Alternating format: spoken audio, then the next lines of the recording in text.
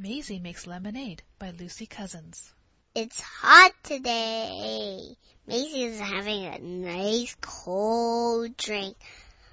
Lemonade. Eddie is hot too.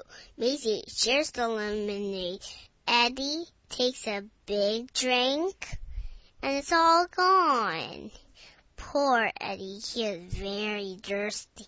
Maisy has an idea.